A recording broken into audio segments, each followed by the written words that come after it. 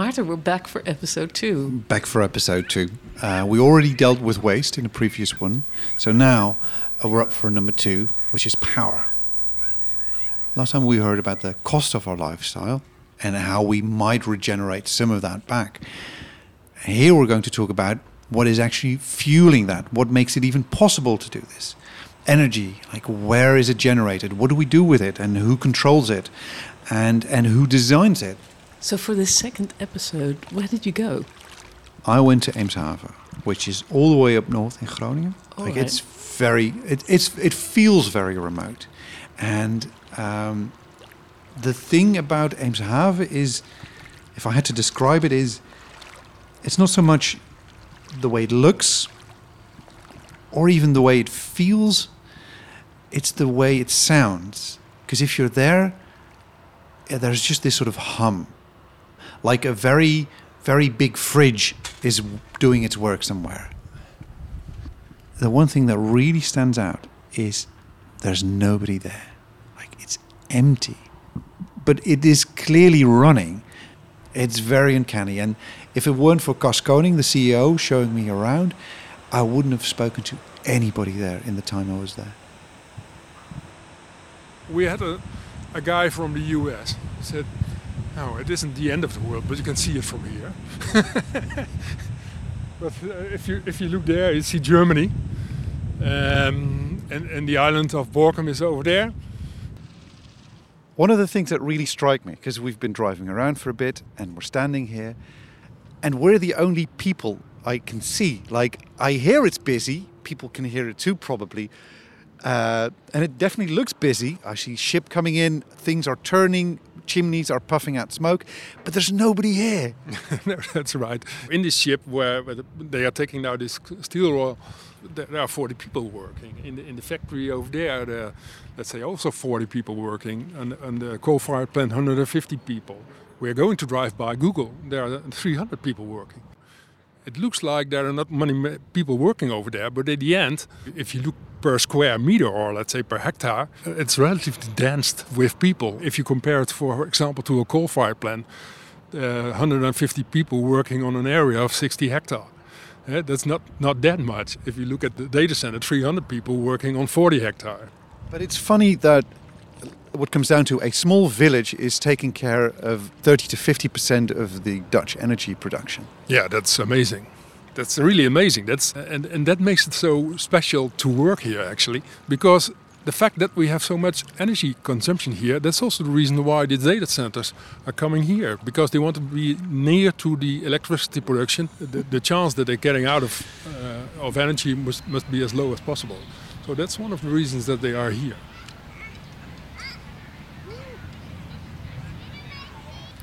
There is something about the Eemshaven experience, both uncanny and reassuring.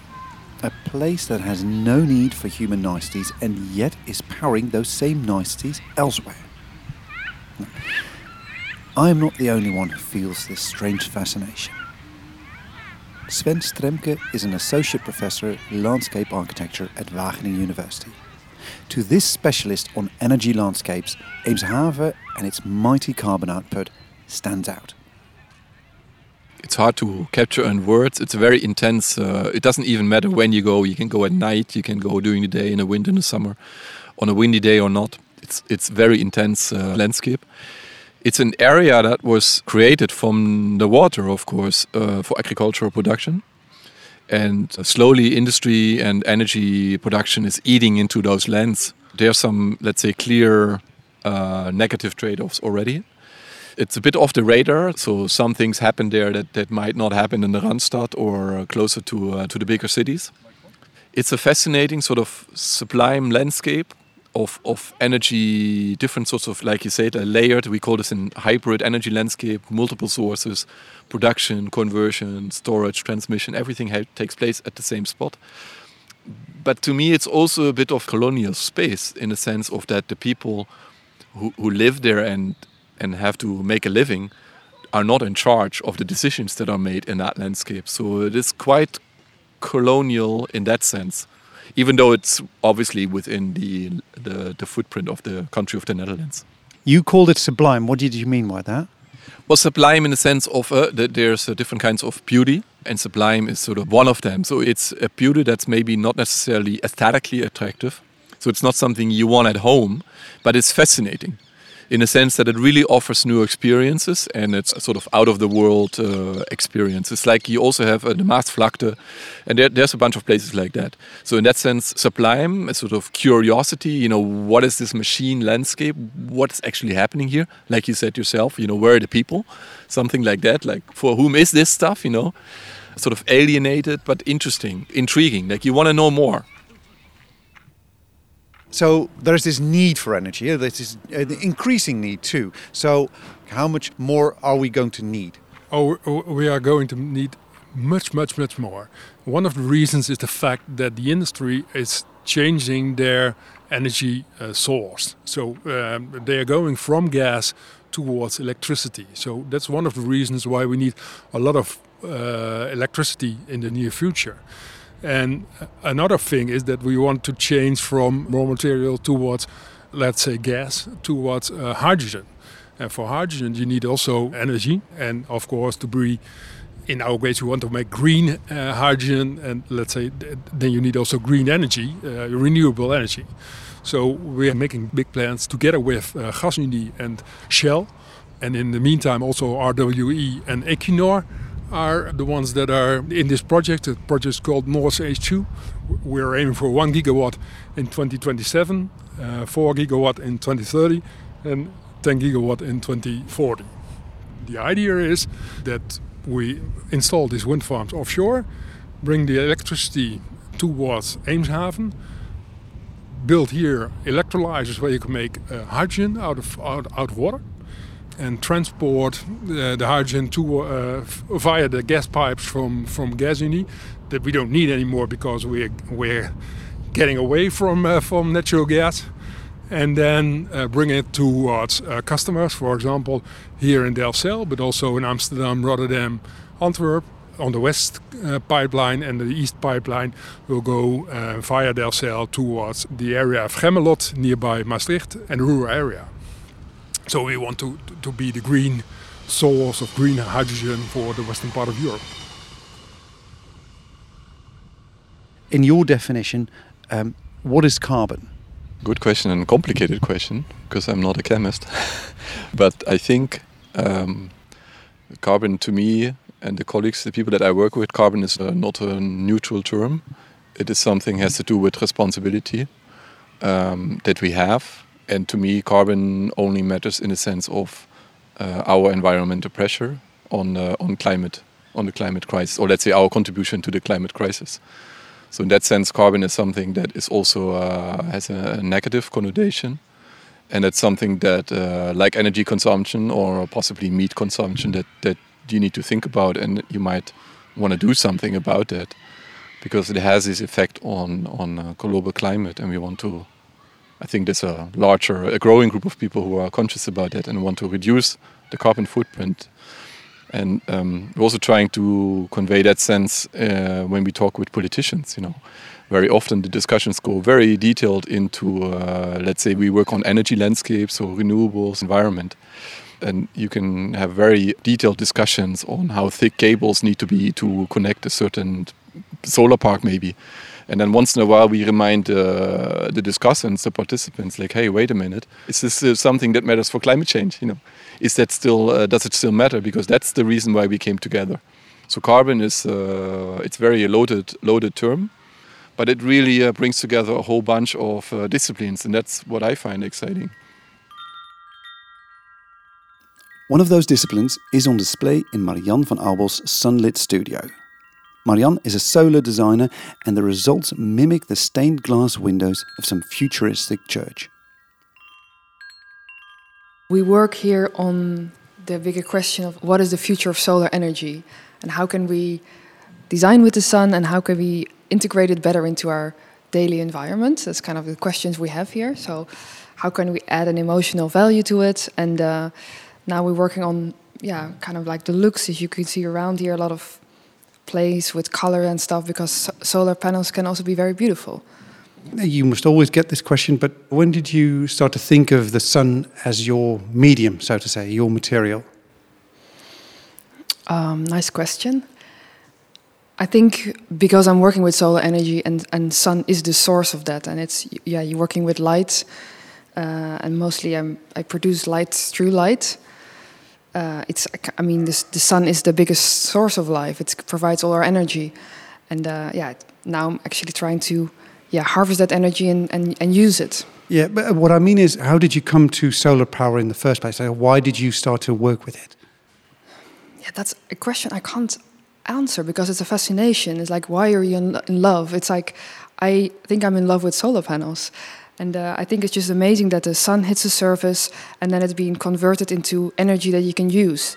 I think when I was studying at the Rietveld here in Amsterdam, I unconsciously designed already with solar panels. But when I was graduating in London to RCA, I found this technology that uses colors that were also solar panels. And then it was the first time that I saw that they can also be beautiful. And then I thought, that's like a medium to work with. So I like the idea of solar panels, and then they can be beautiful. So I saw like a reason to design with them. Maybe I should just show you, because when you make a new work, you kind of like also a bit in love with your new work, and you just want to talk about your new work. That's basically. Let's talk about your new work then. Okay, what you see here is its name is Ra, name after the Son of God, obviously. You see a very vibrant colors, a lot of patterns and stuff, and this is a solar panel. And there's a light inside there. It's very thin LED light. Here, and then during the day, it's kind of captures the light, and in the evening, this will light up, and it's just like 1 millimeter thick. You have to excuse me. I sort of knew that this was what I was supposed to expect, but just seeing it here, it looks like you just put a piece of plastic on the window, but that's not it. The prototype. We're prototyping here. Huh? This will all come together with the solar panel here. And do you think it looks like a piece of plastic? No, as the thinness of it. Like, I wasn't prepared for the thinness of it. Yeah, that's nice. So like solar panels can be transparent, they can be color, it's very thin, so it can be a form of art. I can see that churches might be into this kind of work. Yeah, I like that sort of stained glass from the old days. They were telling stories through their stained glass, and this is kind of like the story of the future.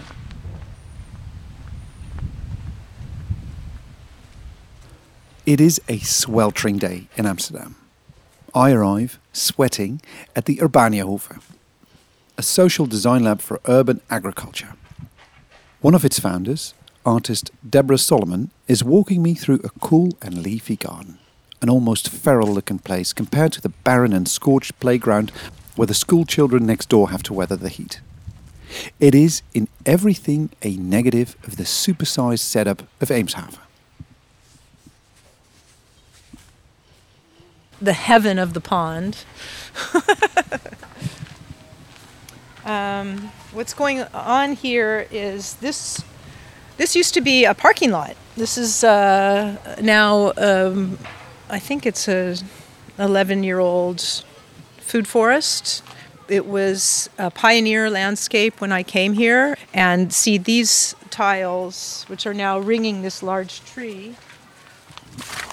Actually, it's like an enormous, unintentional insect habitat and salamander habitat that was paving this area. This is infrastructure production. It's the work of many hands and many species' lives that produces this. It produces food production, produces climate crisis mitigation, it produces biodiversity, produces water sequestration, protects us from climate crisis, very real, in a very real and direct way. As you say that, that brings to mind the things I saw in Eemshaven, or what you could see if you would go to Rotterdam, for example. Then I look at this, and this is a beautiful green space. It's gentle, it's cool, it's what you would think of as a pleasant place to be. It feels so precious here, so very precious compared to what I saw there, which felt inevitable. That's definitely how the director of the port saw it too. A very optimistic, confident man, because he knew which way the wind is blowing. How can this confront that? This place could never as much infrastructure as it can produce cannot feed as many mouths or warm as many homes, or that is not, it's not the same kind of infrastructure. But the city produces nutrients. It has this incredible potential to produce high-value nutrition, the things that shouldn't have to travel far if we want the nutrients to be maintained, the delicious things, the beautiful things, same things with proteins, things that are really easy to produce in a city without terrible destruction and change to aesthetic, quality of life, and so forth. But practicing eating here, we experience a completely different kind of consumption. When your leafy greens are foraged from spaces that are produced as foraging landscapes, as we are trying to do in Amsterdam Zuidoost in the food forest there, you eat leafy greens in a completely different way. You eat them more. You eat them less. Your salad isn't suddenly that silly kropsla, that always this kind of vegetable, always that. It's like a different thing every day. And it's fresh, and it came from a place that you knew, and you saw also those birds over there and these geese over there. That's where the garter snakes over there are laying their eggs. You had all these other rich experiences. I am continually criticized for offering this proposition.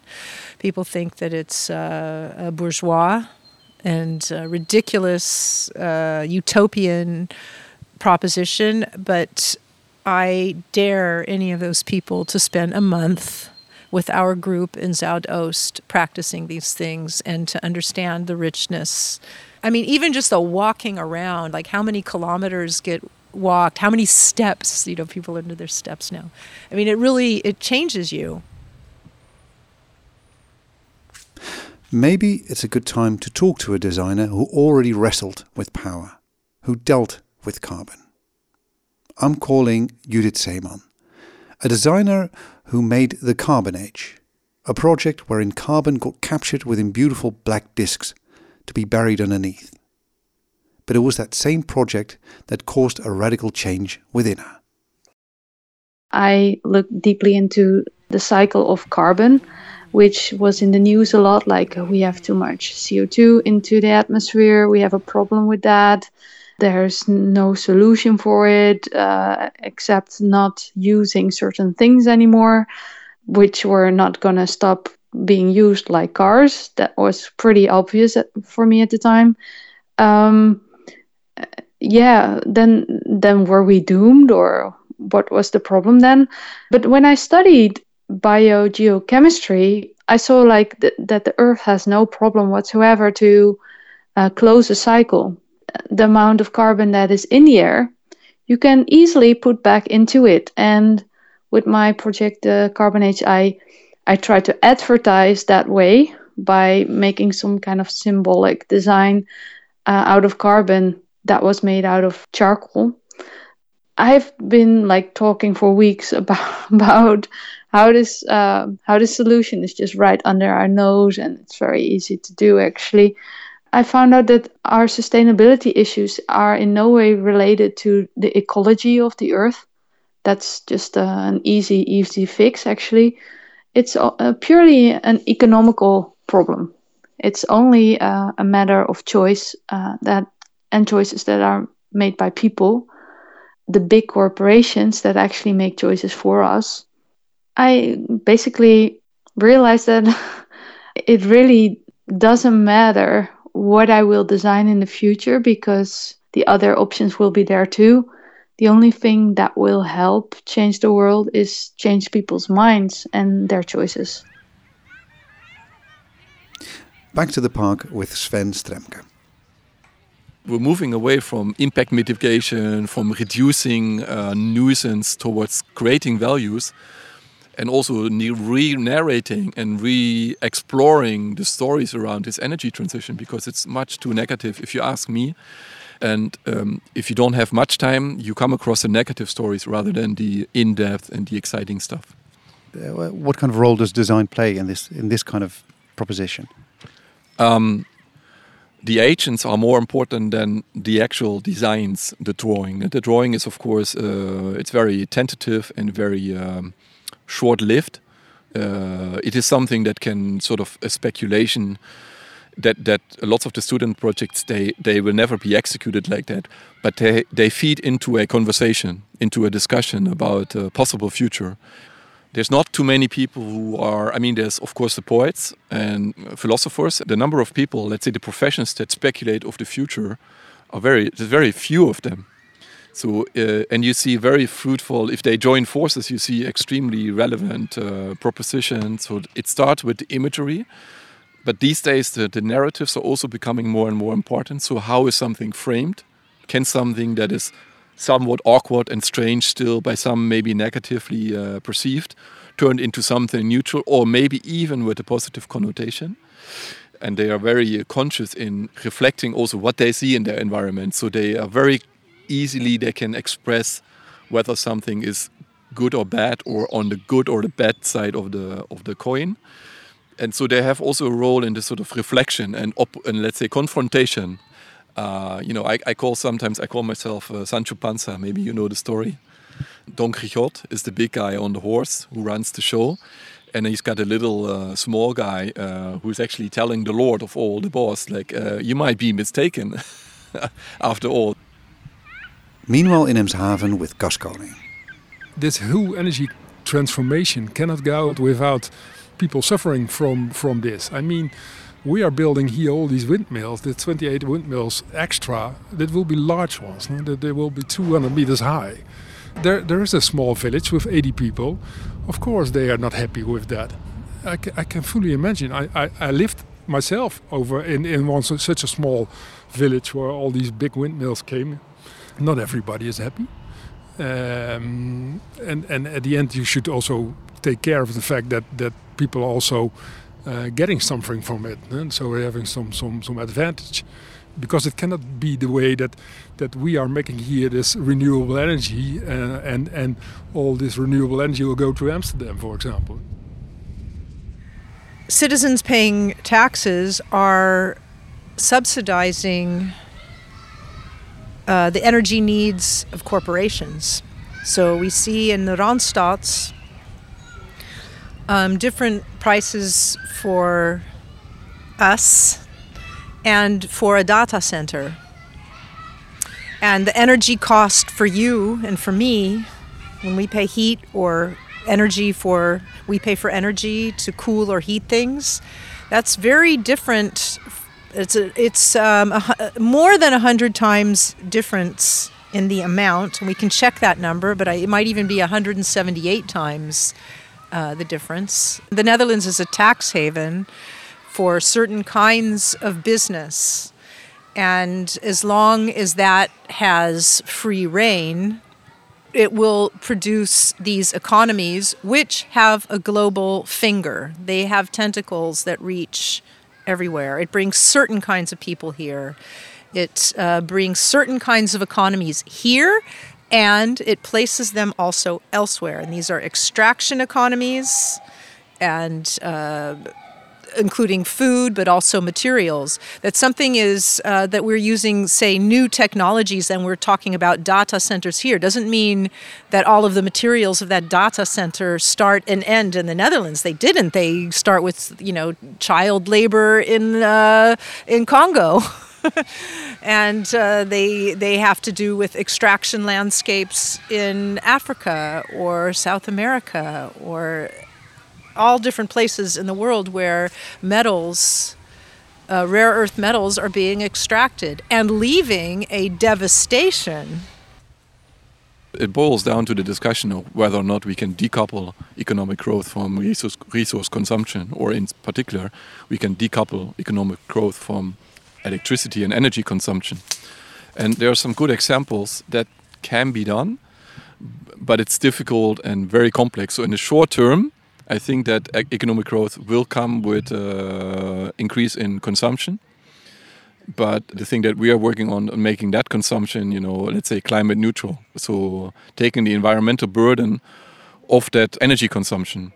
And I'm saying that because I'm not confident that we've been trying in Europe for almost 20 years now to reduce energy consumption. And the only year we managed was with the Corona crisis for obvious reasons. So there's not a strong record of, let's say, reaching the yearly targets in terms of energy consumption. Can it be done ethically, like these goals that we state? And then even forgetting the Paris Accords, which are, of course, a compromise in themselves, but the things that need to be done in order to stave off the worst of climate disaster, can they be done? Is that like a physical possibility? I think so, yes. I think so, yes. But it requires much more than subsidies and sort of spatial policies on where to put solar panels. You know, it requires, I think, to me, a much broader societal debate. I mean, it boils down to, you know, the schools, to the universities, to the people sitting in the bus and waiting for the bus. I mean, it really needs to be a much broader discussion. Now, energy transition and climate is, I think, for the large part of it's something that the experts are looking into and trying to, you know, they sort this out for us, for others. And then if we don't align, if we don't agree, we will let our voice be heard. But other than that, it's the responsibility of others. And I think that needs to change. That really needs a paradigm shift. Back on the phone with Judith Zeeman. I think that just after I graduated, I was not really sure yet, though I knew that this I was on to something important. I couldn't make that switch right away. So first, of course, I have been a designer, and I did that work for quite some years actually, knowing this fully. But then I really try to use my designer skills in that mind-changing field. So it wasn't like I didn't use my creativity anymore. For example, I created completely by myself a course for people in a large company that do accountancy in the world, a course in sustainable finance. At the time that I graduated, we had economical collapse, which was for me actually more important to look at, or more of a chance than to highlight the ecological collapse, because economy, that's what people care about. They care about their money. They don't care about like the environment. So I started to look if I could have some major player in that field to become more aware of the choices they could make that would actually lead to a more aware economical field, where investments were used for other things than more profit. And I got to say, I got pretty far. Actually, I was surprised that right out of the design academy, I was actually hired by this big company, and they let me into the company so deeply, and I could just really talk to very high up people all of a sudden. But then at a certain point, America find out that we are doing this project about changing the values, and then it was like, out with this girl, because it became like it became dangerous, because in the end they only care about the margins they make, the profit they make. And I had the people internally actually pretty excited about this idea. And then I realized that I was not operating at the right scale, that actually the only change I could make was on the scale that I was myself, on a one-to-one scale. So I had to work with people personally, and that's actually when my whole road changed, and I became a body-mind therapist. Marjan van Aubel, working with this material, working with the sun, has that changed you? Well, I think it was like sort of I was making, for example, these chairs, these well-proven chairs here, and they were bought by people with a lot of money, and they've been galleries, and it was kind of like, is this the way I want to spend my life doing this? It was great. It was very successful, and it was nice, but it's like, is this what I want for my life? I had always this love for solar energy, and it was mostly research, and it started with prototypes, but prototypes became more real and real. For example, graduation project I graduated with at the RCA was a tableware where all pieces are the solar cell. So the solar cell is kind of the cup or the plate. So if you don't use it, you put it in a cabinet and then this stores this. There was the first idea of that. Then basically every object can be a solar panel. And it's generated a tiny bit of energy, but that is a nice research or prototype project. But working more with the industry and making like real impact, that's like making them real, that is different. What was the reaction you got when you started to put these things out, like from the industry?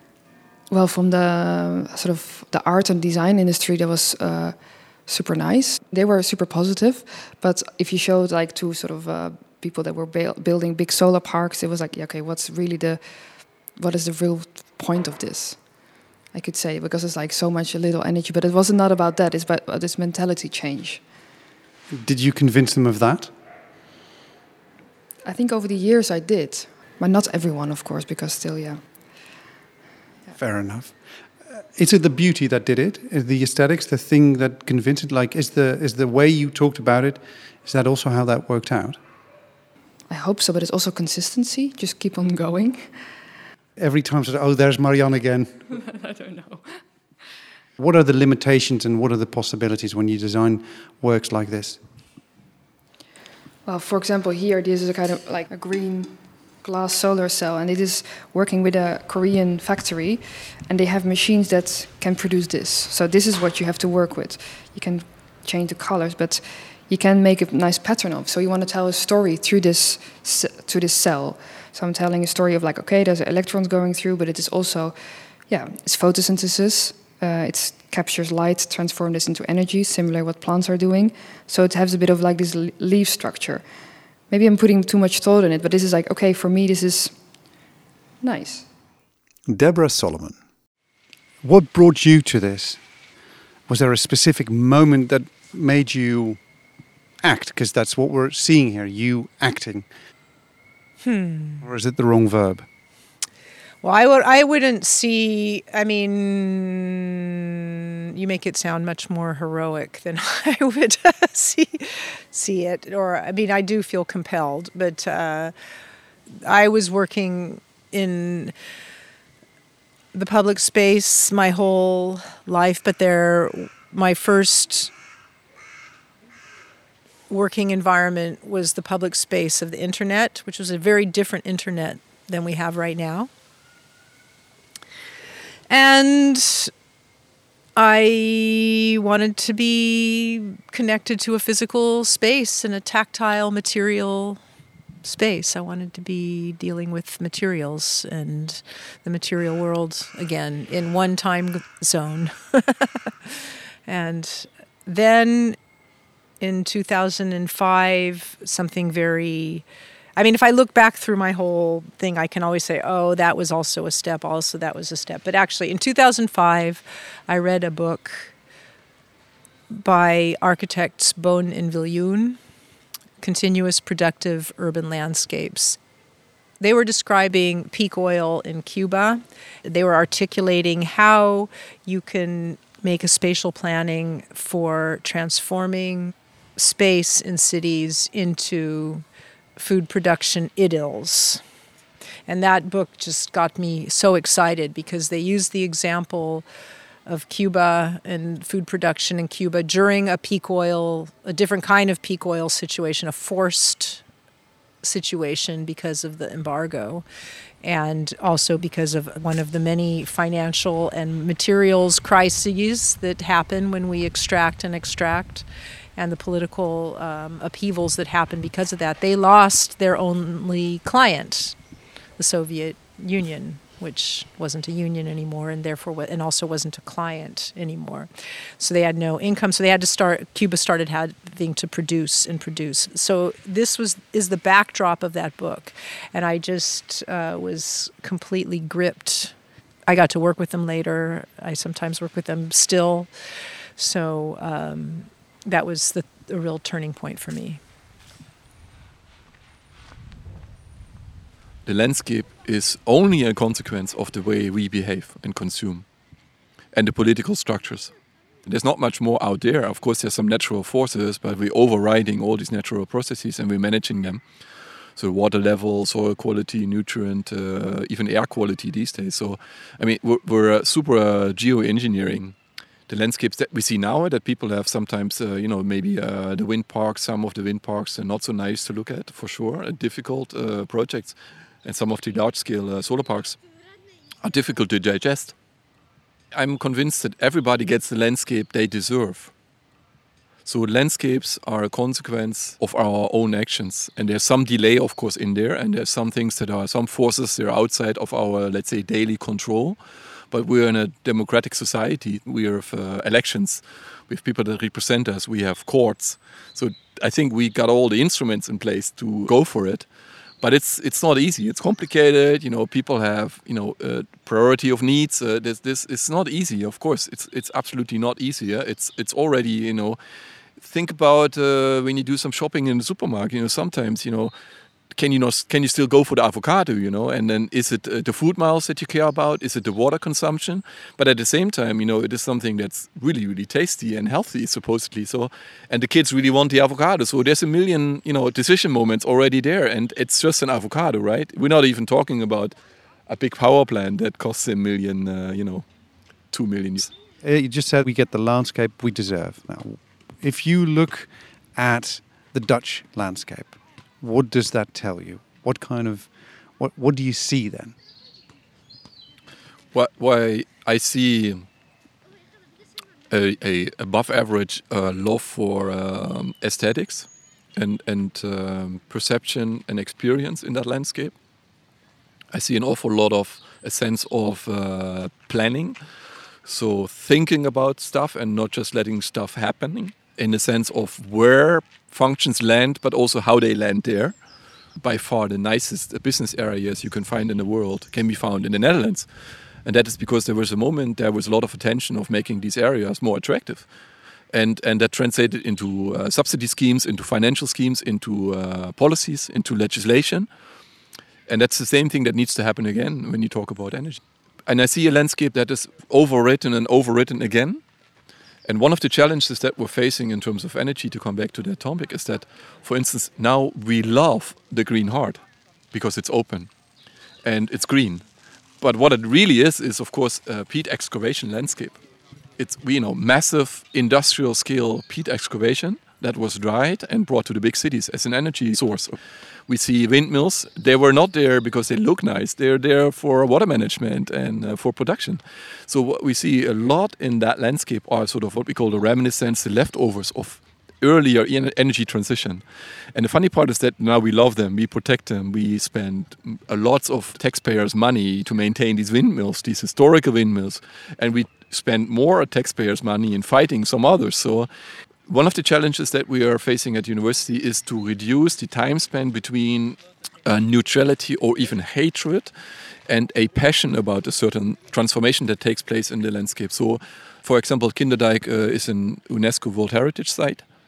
It took about 200 years for people to start loving the landscape. It was very much disputed and opposed at the very beginning as a purely engineering and so less enterprise. And now it's a UNESCO World Heritage Site. There's no politician who says, we should eradicate or, delete Kinderdijk. Of course not. So the challenge here is to go from maybe 200 years of acceptance to bring that to 10 or 20 years. If we can do that, then we'll be fine. Then we can manage.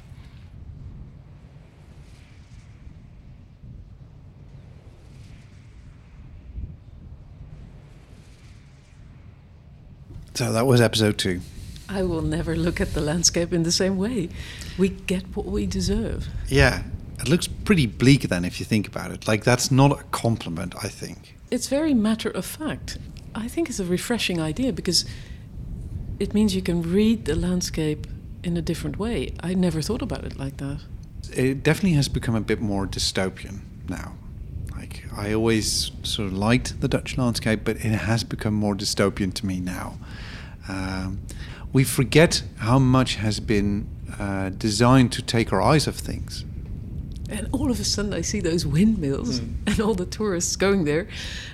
And I imagine, this is Eemshaven where you went.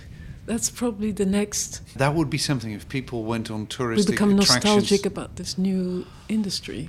Maybe that would all right. Well, I would be very, very curious. And it's funny now that we're here talking about landscapes because I head back to the countryside for our next episode. Oh, where are you going? We're going to deal with crops and the things that we grow to sustain ourselves. And if you really want to know where the cutting edge is, then Holland is, for starters, a really good spot. Is that Westland? And then you have to go to the Westland.